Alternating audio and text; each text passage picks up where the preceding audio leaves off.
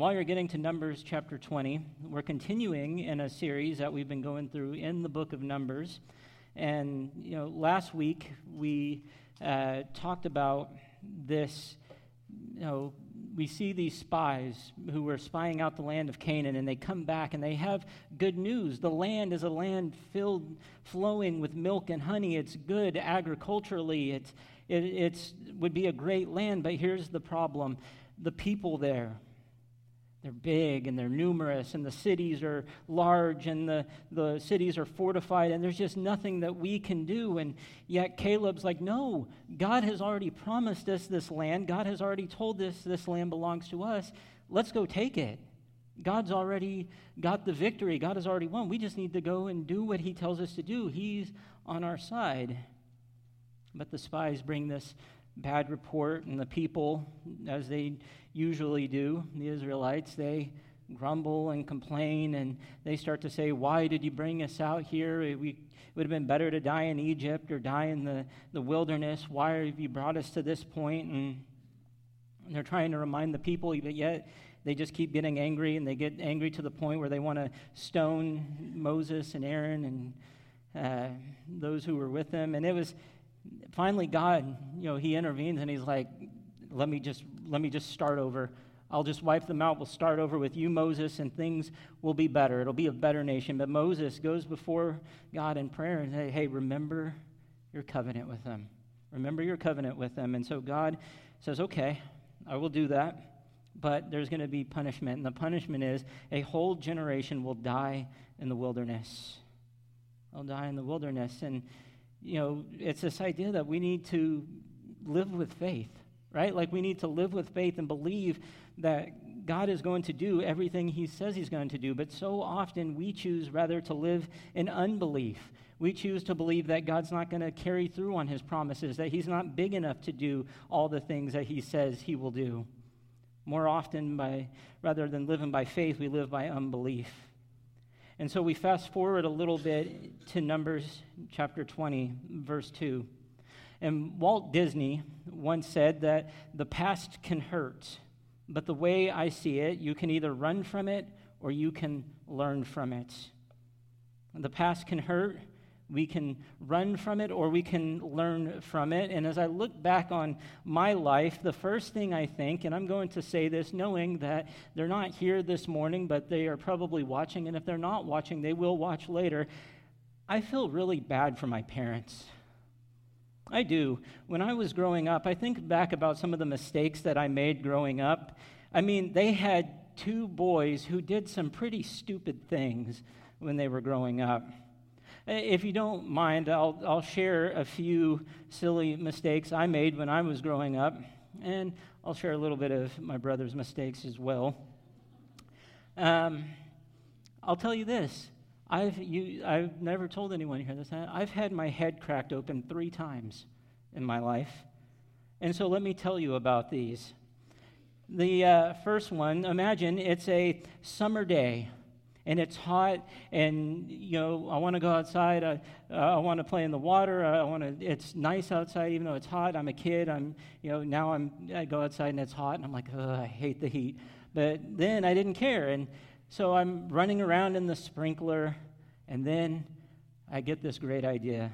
What if I run through the sprinkler and then go and jump on the monkey bar that we had? Sound brilliant to me.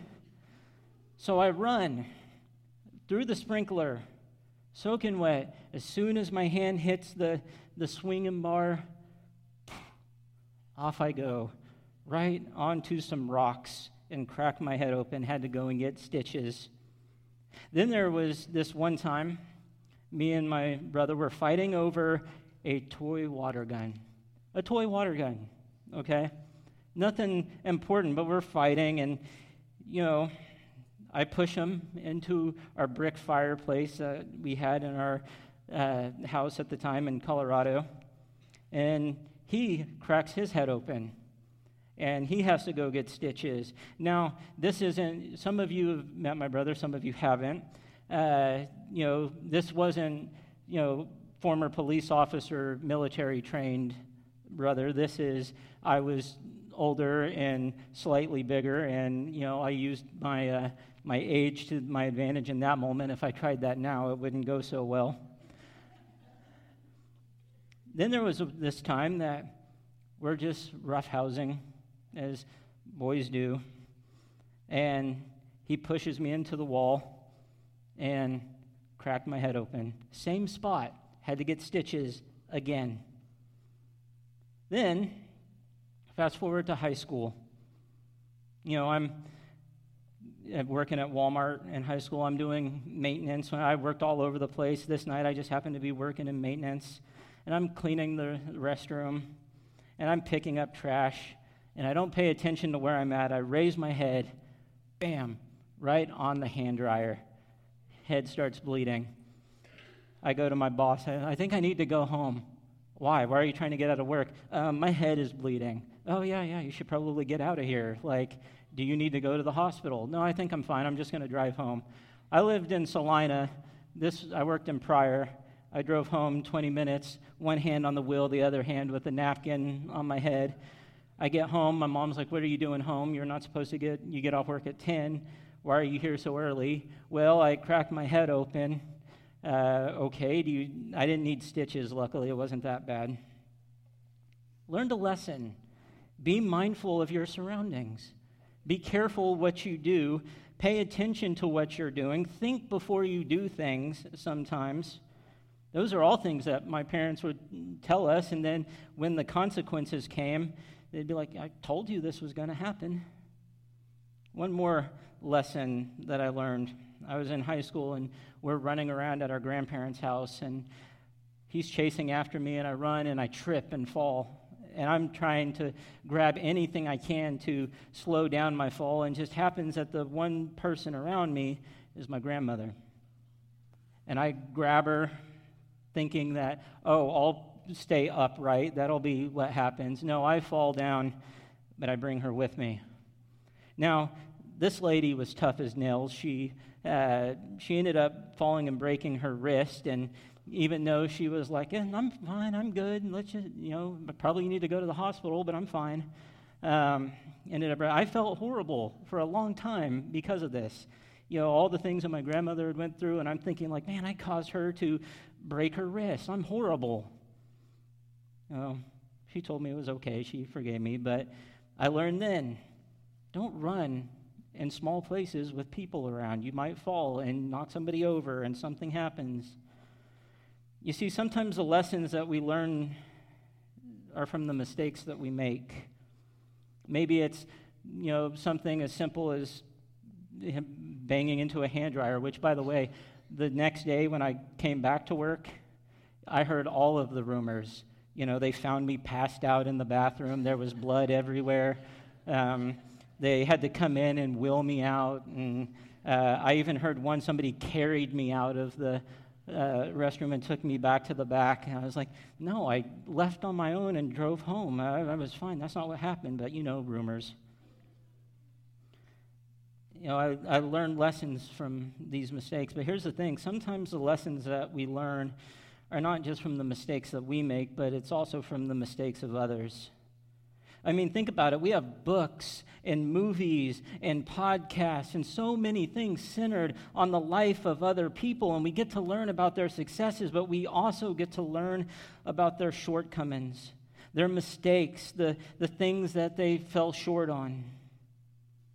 And if we come with the right mindset, we can learn from them. Too often we're really fascinated, we're obsessed with the downfall of people. And I get it. One of the podcasts that I listened to a lot while it was going was the Rise and Fall of Mars Hill, and I was listening to all the things that were happening at this church that caused this church to fall apart. But we can learn from the mistakes. And this morning we find ourselves in a similar situation. We read the story of a leader who makes some mistakes that we ourselves make often. And we can learn lessons from the mistakes of this leader. We can learn some lessons about what we should do differently, but we can also remember in those mistakes just who God is. And so we're going to start in verse 2 of chapter 20. And it says this: It says, "Now there was no water for the congregation, and they assembled themselves together against Moses and against Aaron. And the people quarreled with Moses and said, 'Would that we had perished when our brothers perished before the Lord. Why have you brought the assembly of the Lord into the wilderness that we should die here, both we and our cattle? And why have you made us come up out of Egypt to bring us to this evil place? It is no place for grain or figs or vines or pomegranates, and there is no water to drink.'" And we find here the people are in Kadesh, which was usually a very well-watered place, but now they find themselves without water. And this is probably the part you're thinking about asking here. Didn't we go over this already? Like, haven't we read this text? It feels like it. It's kind of that same story, different week, like over and over and over again. As soon as something happens, the Israelites grumble and they complain and they start to ask God, why? Why are we here? Why did you bring us here? Look at this land. There's no water. It's no place for figs or grains or pomegranates. Why are we here? They just constantly complain. They say, "God, you should have just let us die with our brothers who perished before you. Why have you brought us out here to die?" It's just constant complaining and no faith whatsoever. And so how is Moses going to handle this situation now? Well, in verse 6 through 9, he says this. It says, "Then Moses and Aaron went from the presence of the assembly to the entrance of the tent of meeting and fell on their faces, and the glory of the Lord appeared to them. And the Lord spoke to Moses, saying, 'Take the staff and assemble the congregation, you and Aaron your brother, and tell the rock before their eyes to yield its water. So you shall bring water out of the rock for them, and give drink to the congregation and their cattle.' And Moses took the staff from before the Lord as he commanded him." And so, in this difficult time, Moses and Aaron do the right thing. They go and they pray. They pray. They fall on their faces before God and they pray. And when they do this, the Lord shows up and he tells Moses, "Here is what you are to do. You are to take your staff. You and Aaron are to gather the people, and you are going to tell this rock to produce water, and water will come from the rock, and the congregation will take water for them, and they will give it to their livestock." The phrase here, "this rock," it kind of leads us to believe that this was the only rock present, so as to not be in any confusion what rock is going to produce water. This rock here will produce. You simply do what I ask you. You tell this rock to produce water, and I will do the rest. All Moses has to do is take the staff as the Lord tells him, tell the rock to bring out water.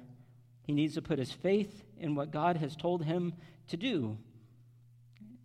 And Moses and Aaron doing the right thing here, it's a reminder for us, and this is the first lesson we learn here, is that in times of trial, we go before God in prayer. We go before God in prayer. That is always the proper response. In difficult situations, in good situations, no matter what, it should be praise and prayer. Whatever the situation, that's the first thing that we should do, is call on the Lord in prayer. Psalm 50:15 tells us like this. It says, "And call upon me in the day of trouble. I will deliver you, and you shall glorify me." The thing is this, though, isn't it? We so often try to handle difficult situations on our own, by our own strength, by our own power, instead of turning to the Lord. Right? Like, if I can just do this one thing, then I will fix the problem. If I can do this, then I will change the course of everything else. If I can just do this one thing. And oftentimes, it seems like it doesn't really work out well for us, does it? It doesn't really go the way we think it will. I like how Andrew Murray says it. He says, "Do not strive in your own strength. Cast yourself at the feet of the Lord Jesus and wait upon him in the sure confidence that he is with you and works in you. Strive in prayer. Let faith fill your heart. So will you be strong in the Lord and in the power of his might."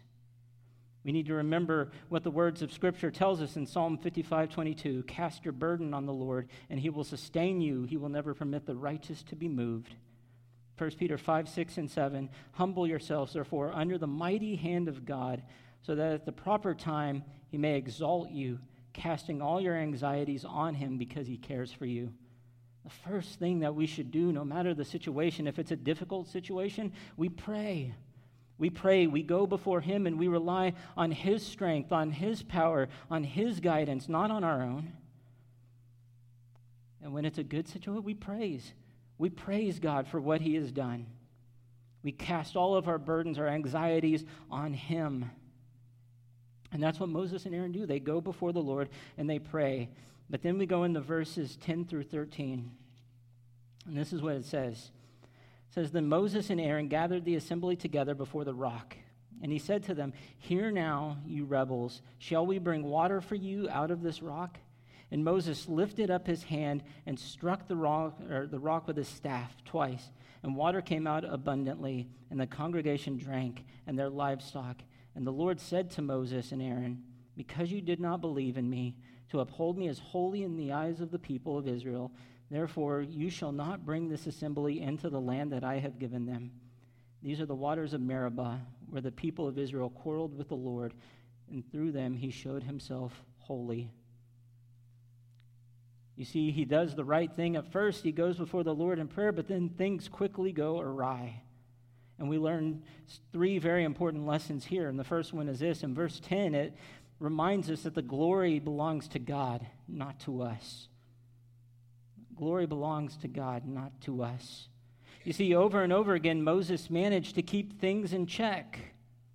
Right? All the times the people have grumbled and complained, and the first thing that he does is he goes and he prays and he asks God, please remember your covenant, please remember your promise that you've made to these people. However, this time his anger and his pride get the better of him. Trevin Wax puts it this way. He says, remember how many times God was ready to destroy the people and Moses stepped in as the mediator, asking for mercy? Moses never defended the people. He defended God's name. He never said, Lord, the people aren't as bad as you're making them out to be. Cut them some slack. Every time Moses went to God on behalf of the people, he said, O Lord, because of your great name, save them. Have mercy on them. Show them grace so that you will get glory. Not because they deserve it, they don't, but because you deserve glory for salvation. But not this time. In this scene, God was ready to demonstrate his glory and holiness and how he showed mercy, and Moses was the one who balked at God's decision. Moses seemed to resent God's mercy in that moment when he said, listen, you rebels. In this case, he sounded more like Satan than the Savior. He was more like the accuser than the mediator. And he was angry at these people. Psalm 106, 32 through 33 says, they angered him at the waters of Meribah, and it went ill with Moses on their account. For they made his spirit bitter, and he spoke rashly with his lips. And notice what Moses does here in this moment, in his anger and his frustration. We see him draw attention to himself and Aaron instead of God. Notice the phrase he uses, shall we bring water for you out of this rock? In front of the people, it's we.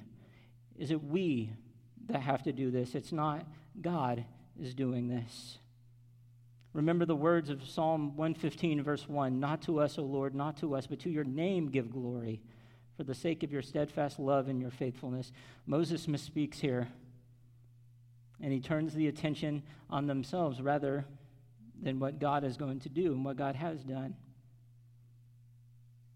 And see, here's the thing, we do the same thing. How often do we take the mindset that what's about to happen is because of me? It's because of what I have done. You see, it was my hard work. It was my dedication. It was me who did this. We take the glory for things when the glory should really go to God. Or how often do we say things like, it's all on me. I have to do this. I have to be the one to provide. I have to be the one to do this. Rather than, I know God will provide. I know God will take care of. Sometimes we become so much about self rather than God. C.S. Lewis once said it like this, the moment you have a self at all, there is a possibility of putting yourself first, wanting to be the center, wanting to be God. In fact, that was the sin of Satan, and that was a sin he taught the human race. This idea that sometimes we want the glory, sometimes it's us, it's me, it's because of my fruits, it's because of my work that this is happening. But Paul reminds us of how this is really supposed to work.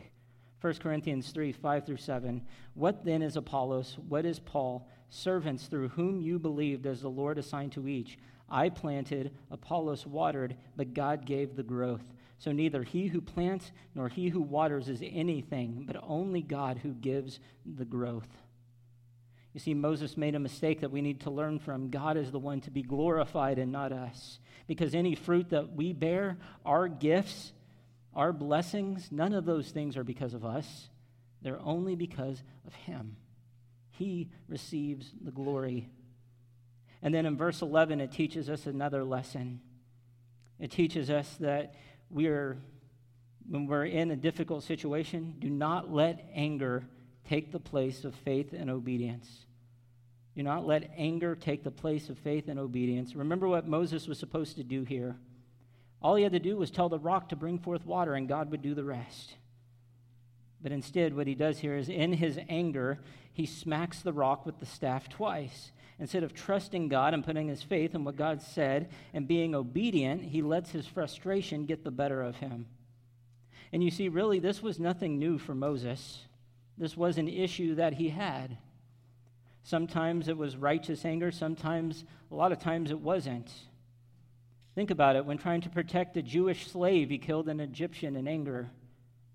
Later, he gets angry at Pharaoh for not allowing the Jews to leave Egypt. And when he came down from Mount Sinai with the tablets of the law and he saw the Jews sinning, he threw them down and he broke them in anger. And I like how it's worded here.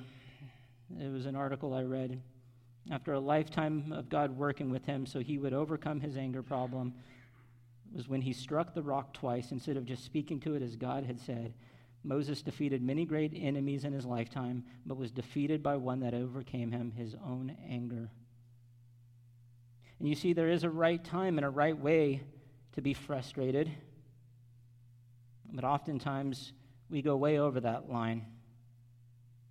Moses struggled with this, and here it gets the better of him, and he let his anger in this moment replace his faith and obedience. He knew what God would do. He knew that God would do what he promised. He knew all he had to do was tell the stone to bring up water, and God would do the rest. But we know this all too well, don't we? How easy it is to let our anger get the best of us. How easy it is to get frustrated at the situations of life. How easy it is to let our anger and our grief and our frustration over something just completely outweigh everything else in our lives. Scripture warns us about the danger of anger. In James 1:19 through 20, it says, "Know this, my beloved brothers, let every person be quick to hear, slow to speak, slow to anger, for the anger of man does not produce the righteousness of God." Ephesians 4:26 and 27, it says, "Be angry and do not sin. Do not let the sun go down on your anger, and give no opportunity to the devil." You see, our anger, it does not produce righteousness, and instead it gives the enemy an opportunity to trap us. And it does, doesn't it? Think about it like this. Instead of building others up with our words, in our anger we tear them down. We get so frustrated and we get so angry that instead of trying to build others up with our words, we just tear them down and we tear them apart. How many acts of senseless violence happen all over the place just because of anger? And really, so often, it keeps us from really believing and trusting in him fully and doing what he says. We get so frustrated and angry when things don't go according to our plan. We get so frustrated and so bitter when things aren't happening the way we want them to. And so what do? We start to believe that God is not good. God, if you're so good, then fix this. God, if you're so good, then why is nothing going according to plan? God, why should I do what you tell me to do? All I've gotten so far is nothing.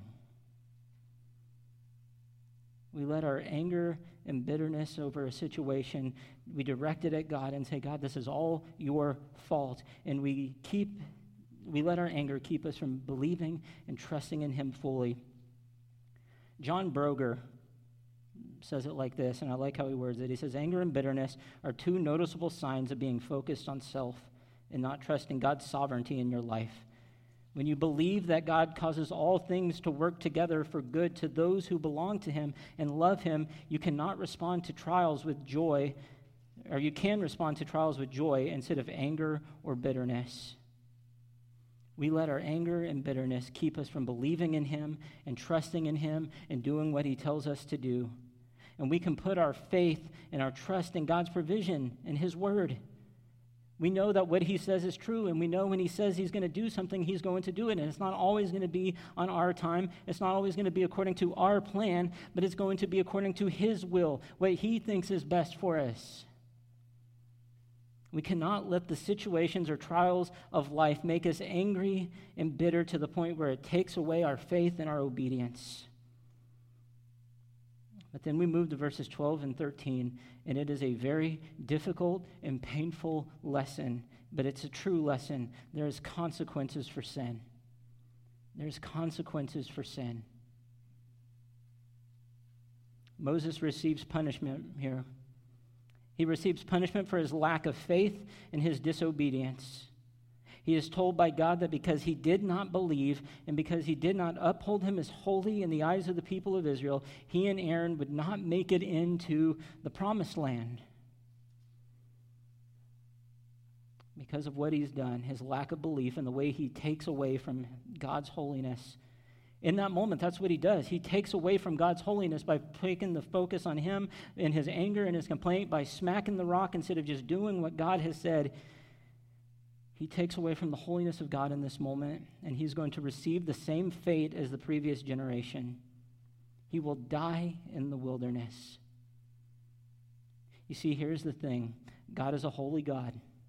He is a holy God. In his righteousness and who he is a holy God. And a holy God cannot tolerate, cannot be okay with sin. And here's the thing, because our God is holy, he calls us to be holy as well. Leviticus 19:2, speak to all the congregation of the people of Israel and say to them, you shall be holy, for I, the Lord your God, am holy. And because of this holy standard by which we live, there are consequences for our actions. Colossians 3:25, it says it like this, for the wrongdoer will be paid back for the wrong he has done, and there is no partiality. God cannot be tolerant. God is not tolerant of our sins. God is not okay with our sins. He calls us to be holy because he is holy. And the truth is, there are consequences for our actions. The things that we do, the mistakes we make, there are consequences. Just as I cracked my head open several times when I did not listen to what my parents told me to do, there was consequence. And there's consequences for our sin. But I don't want to leave it here. I hear this often. It's not fair. When you read through the story of Moses, it's just not fair.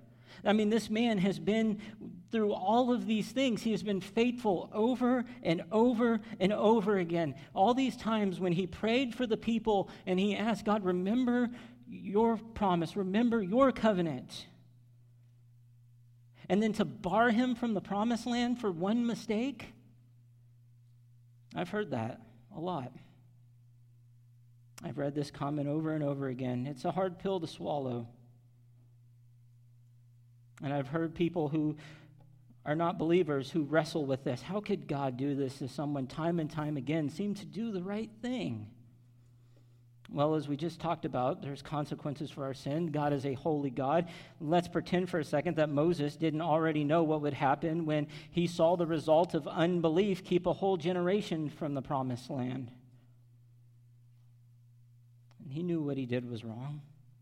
And here's the thing, God is consistent.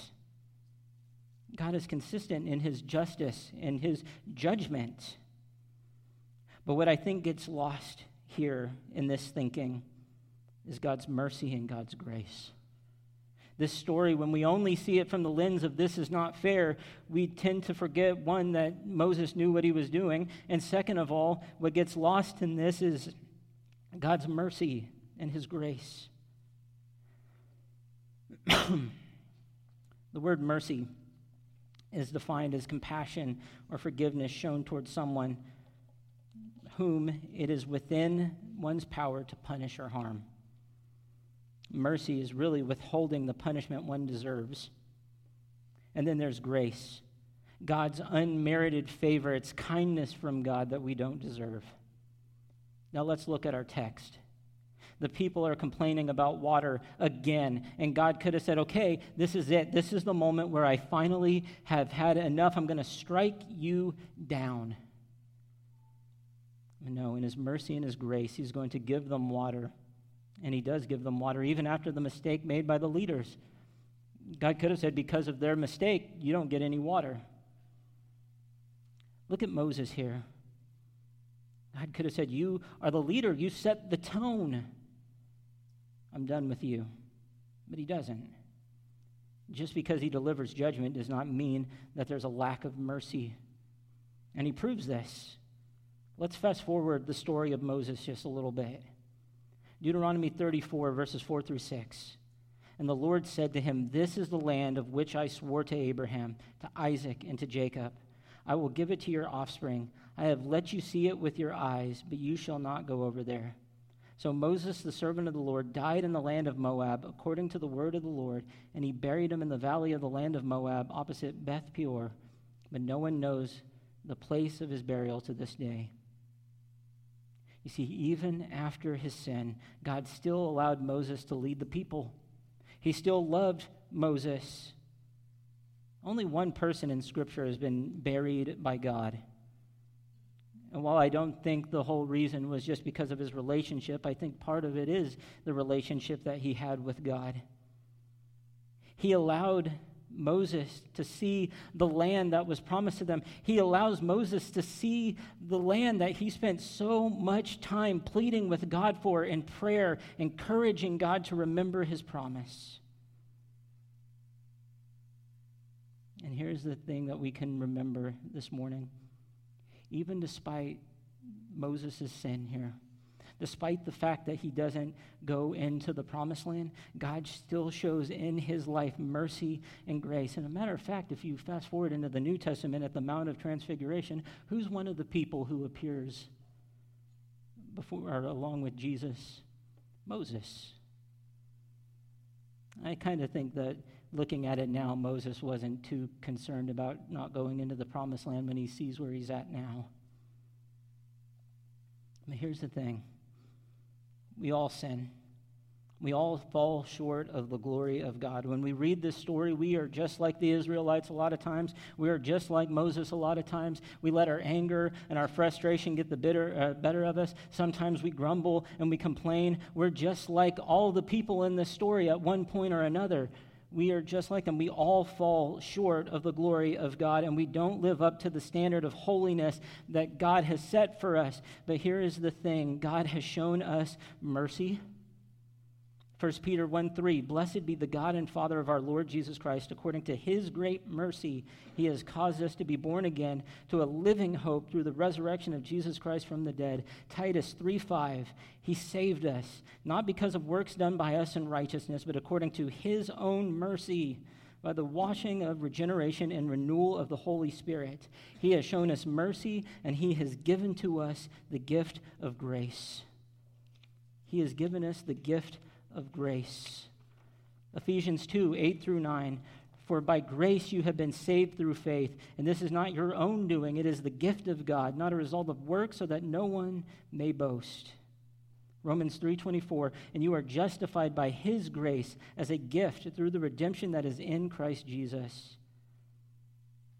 And this is displayed in the fact that he loved us enough to send his son. He loved us so much that he would send his son for us. 1 John 4:9-10, in this the love of God was made manifest among us, that God sent his only Son into the world so that we might live through him. And this is love. Not that we have loved God, but that he loved us and sent his Son to be the propitiation for our sins. You see, there are consequences for our sins. But there is also mercy and there is also grace, and he is compassionate to us, and he gives us the opportunity to come before him and confess our sins before him, to repent of our sins. 1 John 1:9, if we confess our sins, he is faithful and just to forgive us our sins and to cleanse us from all unrighteousness. You see, there are lessons to be learned in this moment in Moses' life. There's mistakes that Moses made, but guess what? When we make mistakes, just as Moses made mistakes, guess what? There is mercy and there is grace. I'm going to ask the worship team to come up. And as they do, maybe you are here this morning and you look back at your life and you look at the mistakes that you've made, and you feel like the mistakes that you have made have ruined any opportunity for God's grace and mercy in your life. Man, I've just done too much. I've just made mistake after mistake. I just so often have chose to live the wrong way. I've chose to do the wrong things. There's just no way that God could give me grace and mercy. But that is simply not the case. You can choose to give your life to him. You can choose to put your faith and trust in him. He gives grace and mercy when we don't deserve it. And if you're here this morning and you've been waiting, thinking about giving your life to him, but you keep feeling like there's too much in your past that you cannot, there's just no way it can be taken care of, give it to God. Put your life in his hand. Put your faith and your trust in him and live for him. And if that's you this morning, on the connect cards and the chairs around you, you can write that down, and I'd love to talk with you.